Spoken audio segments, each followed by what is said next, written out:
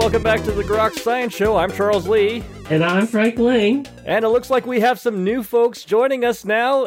Hi, everybody. I'm Angelica, and I'm joining the show for the first time all the way from Taipei, Taiwan.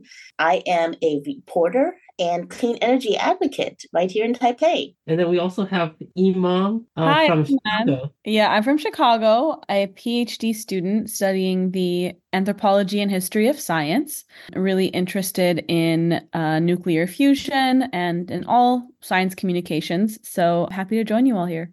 Now we've got some additional voices bringing us into the new era of science. Not just two dudes anymore. Well, by the way, Frank, it's been a while since I've chatted with you on the show, too. I know. That's like, it was so 20th century. Oh, wait, we actually started in the 21st century. Well, I think we just time traveled. It's good to be back in the room, I guess.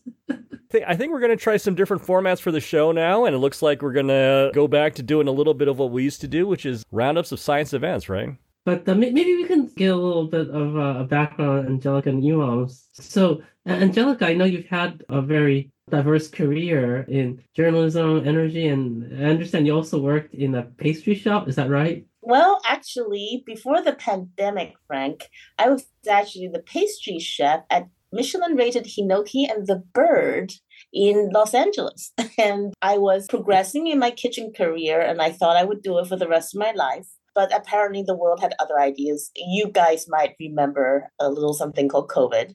My other homeland, Taiwan, handled the pandemic so much better than the US. So I flew back and restarted my journalism career. It actually turned out great. I really got connected on the energy topic in Taiwan because we're an island that's trying to decarbonize while producing the most powerful computer chips in the world.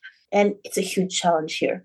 And I really became passionate about the cause of nuclear energy here in Taiwan.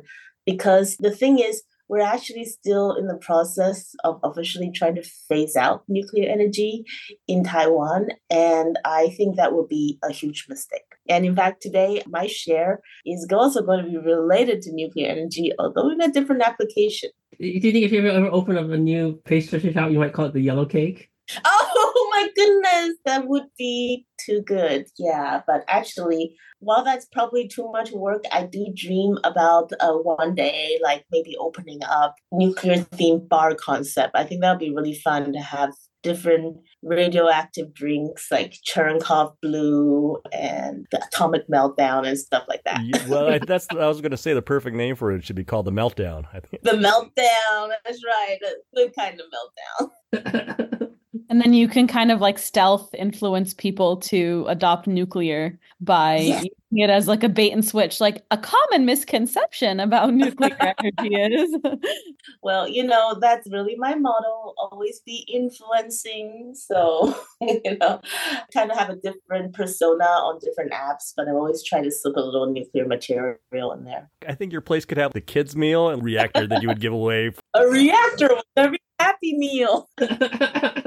That'll be the dream. I sometimes I see online those 1950s toys when they were just like, oh, we'll just throw a bit of radioactive material in here. Well, it was a different era, but I'm Journalism, but I mean, you got it more into now science journalism per se, or just? Well, actually, when I first came back to Taiwan, I was really just a business reporter. And I got into energy journalism because I really wanted to cover TSMC. That was like the coolest thing that I wanted to cover. But I wasn't assigned to that beat. But I noticed that TSMC have this huge need for green energy because they're trying to decarbonize their supply chain. I don't know how they're going to do it. Because in 2021, they used like 6.5% of Taiwan's total grid, went to just one company, TSMC. And they're going to use more and more. They're probably going to double that really soon. But they're trying to buy power from offshore wind energy. And offshore wind is my beat. So that's how I initially got interested in it. And then I just kind of became randomly the biggest most influential offshore wind reporter in Taiwan. I think it's because I was producing a lot of coverage in English. I thought you were going to say producing a lot of wind, but... Well, I have to say with offshore wind, I was so in love with it. But the more I found out, the more I realized it was so limited. basically, newsflash, those giant wind turbines the size of the Eiffel Tower doesn't really produce any power unless the wind is being cooperative. So that I really got into Taiwan's energy system as a system with all these inputs and outputs and stuff that needs to go right to make sure all the electrons get to where they need to go. And I was fortunate enough eventually to have my work promoting Taiwan's energy transition on a precondition of abundance and stability. And I started a nonprofit organization called the Clean Energy Transition Alliance, where we're actively working on this now. So I spend my time writing a lot of op-eds and talking to people, communicating to journalists is a big part of my job now, which is funny because I was a journalist before.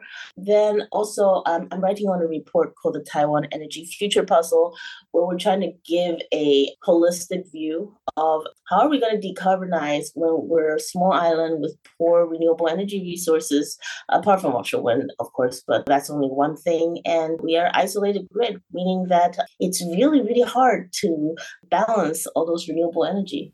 It's true. Want to see also what Iman's up to since we're trying to introduce everybody.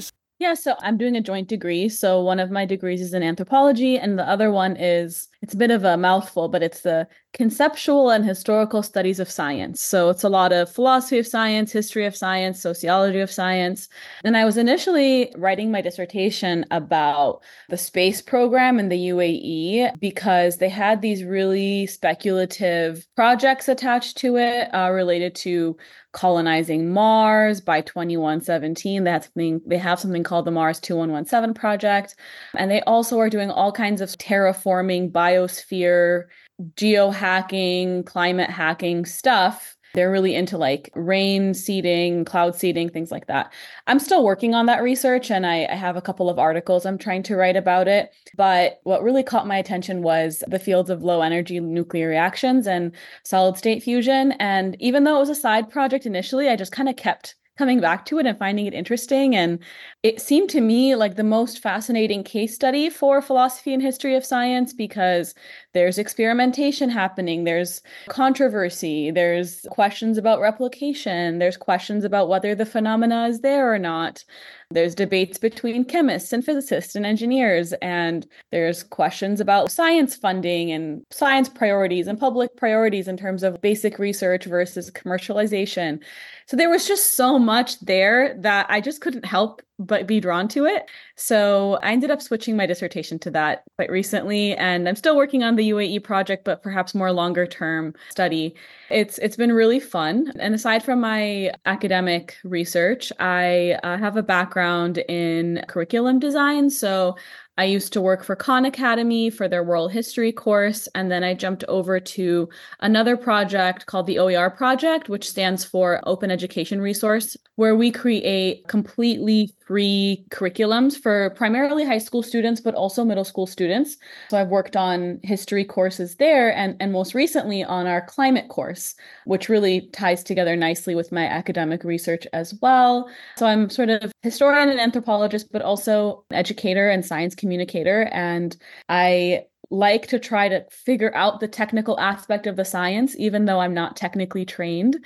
But once I figure it out, I hope that makes me sort of a more effective communicator because I can find some of the blind spots that scientists sometimes have because they know the material so well. But my academic training also gives me a bit of an ability to look at things a bit more generally and zoom out and switch scales and try to see some connections that specialists may not be able to see. So it's really fun connecting the dots and bringing that perspective in. I'll never be as proficient as someone who has been a nuclear physicist or, an electrochemist for 3 decades, but sometimes I can hopefully bring some context, some historical context, some insights from philosophy and anthropology of science, kind of moving between those two worlds quite often, but there's a lot of synergy between them. Well, Imam, I just wanted to chime in because I resonated so hard with that because I'm also somebody from a non-technical background that's interfacing between a lot of highly technical folks and, just a general public. And I always like to say, this person spent their lifetime, maybe like over a 30-year career, focusing on the subject. And I only have like maybe 30 minutes with them to do an interview. And then I have to work to condense the material so that the average person, if we're lucky, will spend 3 minutes reading it. So from a whole lifetime to 3 minutes, if you're lucky, that's the condensation that has to go on. So really a huge job in and of itself. Yeah. Yeah, condensing things is definitely part of the challenge. Sometimes the experts are the worst people to actually be explaining a topic because they just know too many details. And yeah, it's fun because in some ways, like you can gain a deep understanding, but it won't ever be quite as deep. But it's sort of always, I feel like the way that I learned to think about scientific concepts is that like the concept always has its legs under it and it's always moving around to try to communicate itself to someone new. And so there's a big difference between trying to get a middle schooler to understand something versus an investor versus a policymaker, and having to constantly like move with the idea and like, see the different angles of it gives me a new way to understand it, which is really fun. So some of the things I've had to do are like, explain what Einstein-Bose statistics are to an 11-year-old. Like that's really challenging and like in one page. You might need to explain that to me too. I'm not sure how successful it was, but I think it's really fun to kind of try. And it's really surprising to do that. So I have like a niece who's taking like AP physics right now. And I always tell her like, I'm learning physics at the same time as you. And so she'll text me and she'll say something like, can you explain like general relativity? And I'm sitting there trying to think of metaphors. And that's, I think, some of the fun part is like trying to come up with images or like, you know, the idea of a bowling ball on a sheet that people are holding from four corners, like stretching space-time, like that kind of thing can be really fun. So yeah, there's a little bit of joy in it too, and a bit of playfulness that I hope I can hold on to. Sometimes I ask ChatGPT to do that, which is really fun. I'll like feed it something and I'll say, explain this as though I was a college freshman. Now explain this as though I'm 5 years old. And sometimes it's quite wrong quite often, but it's still really instructive, I think. Well, I had just gotten on this Richard Feynman, you know, the physicist who was lauded for being a great explainer of science. I went for the first time, looked at his famous Feynman lectures on physics. And unfortunately, and this might piss off the people out there who like Feynman, those lectures are incomprehensible. I can't imagine anyone learning physics from those lectures. He himself probably admitted he wasn't probably the best person to be teaching physics to a beginner because he was just so steeped in it that thinking on a different level that people couldn't come along. But I never read it until just recently. I don't recommend it. I mean, that's kind of in contrast to the Feynman technique of learning, right? Which is all about like, in order to learn something, you try to teach it to an imaginary student as a way for you to retain that information. I'm not sure if that he actually followed those rules. Sounds like he didn't. I had that book in my cart, so you've saved me some cash, Charles. Well, in the spirit of actually explaining things, should we move on to our topics and start explaining some science? Yes, there's actual stuff going on. We could make this little episode like the let's all get to know each other episode. And Sounds good. Well, how about this? Why don't you guys also introduce yourselves? Because we kind of know, of course, we all know you guys already, but we're new to Groks. But this is a show with so much history. So why don't you take this little moment to take a look back and what's been great about running Groks and what's your hope for the future? Come on, guys. Frank? Sure. I mean, I think it started off as like two friends who were really interested in science, and we were friends, were we? Okay. Or we're about to be, I guess, for the first time. But I think one of the interesting descriptions that we've gotten over the years is that we were the click and clack of science. So it's really having fun with what's going on in people's labs, experts, authors with their books, and just following our curiosities. But I think at the same time, I got to appreciate what a lot of other people are doing outside my field. Yeah, it's always been a journey, so I enjoy it a lot. We've gotten also very interesting interviewees in the process. I think, I don't know if it's ironic or not, but the most famous person that people recognize is George Foreman. He had the greatest invention ever. I mean, the Foreman grill and walk. Actually, you interviewed him for Walk It Off with George. I remember his little video. That's right. It was a diet program. So I don't think anyone remembers any of the Nobel prize winners, but everyone remembers George Foreman. I think him and Will Wheaton were perhaps the two of your big scores as far as interviews go. Yeah, that was fun too. I think the toughest interview we ever had to try and hunt down, at least I remember, was Steve Wolfram. He took forever. It was some publicist of his that just kept blocking us for no reason in terms of trying to get this interview. And when we finally did, he was like, "Oh, I'm so sorry that happened. I was more than happy to chat with you, but for some reason, this publicist of his or his assistant just didn't want to make it happen." So publicists with overinflated ego, and they are the worst. Like, some people get drunk on very little power. That is all I'll say. Frank, actually, what was your favorite interview you think you ever did, besides George Foreman, of course? Yeah, I think, let's see. Oh, I enjoyed your interview with Brian Greene. That was a lot of fun. I enjoyed Roger Penrose a lot, too. Yeah, there was that one year where we had a bunch of physicists, and that was, I guess, I don't know, maybe our golden year of physics that year. Right, and yet we still don't know what everything's made out of. You would think in 10, 12 years now. Particles and fields. Yeah. It's all fields, isn't it? It's just fields. Except for gravity. We're not quite sure how that works in terms of the fields. I remember one of the nicest ones I did was way back with Sylvia Nasser, because she came into the studio actually, and she was the author who did the Beautiful Mind, John Forbes Nash biography, and for some reason we were able to con her publicist into actually thinking we were legitimate, and she came down to the studio and gave a very nice interview. So I think I brought coffee to the studio. But, actually, I just realized that I think put this up at the end of February. It'll actually be the anniversary. I think we started in the end of February. In 2001? 2001, right? That's right. Wow. So were you guys in a studio setup when you first started? So we did this in the Calyx radio studio at UC Berkeley. And we started off by volunteering for the evening news. And then that grew into this program. So we auditioned that we wanted to do a science program, and we got accepted. And we've been doing it ever since. Or Charles has been doing it. I've been kind of off of the reservations for the last couple of years, but trying to slowly get back in. It's been a 22-odd year endeavor for both of us in terms of doing the show, and that's incredible. I mean, I don't think I've ever done anything for 20 years in a row. Breathe, maybe. But there are not many podcasts that have a 20-year history. No, I'm very honored to be included in the history of this really cool show. Absolutely. Me too. It's our honor. Looking forward to talking about science. Expect a lot of weird stuff. Oh, is that? Oh, we're supposed to talk about science. That's right. That's a science show, right? I think most of the time we just kind of, when we did this, there was a lot of science, but there was just a lot of just chatting, I think, also when we first started it out as well, because I think that was part of the charm of it.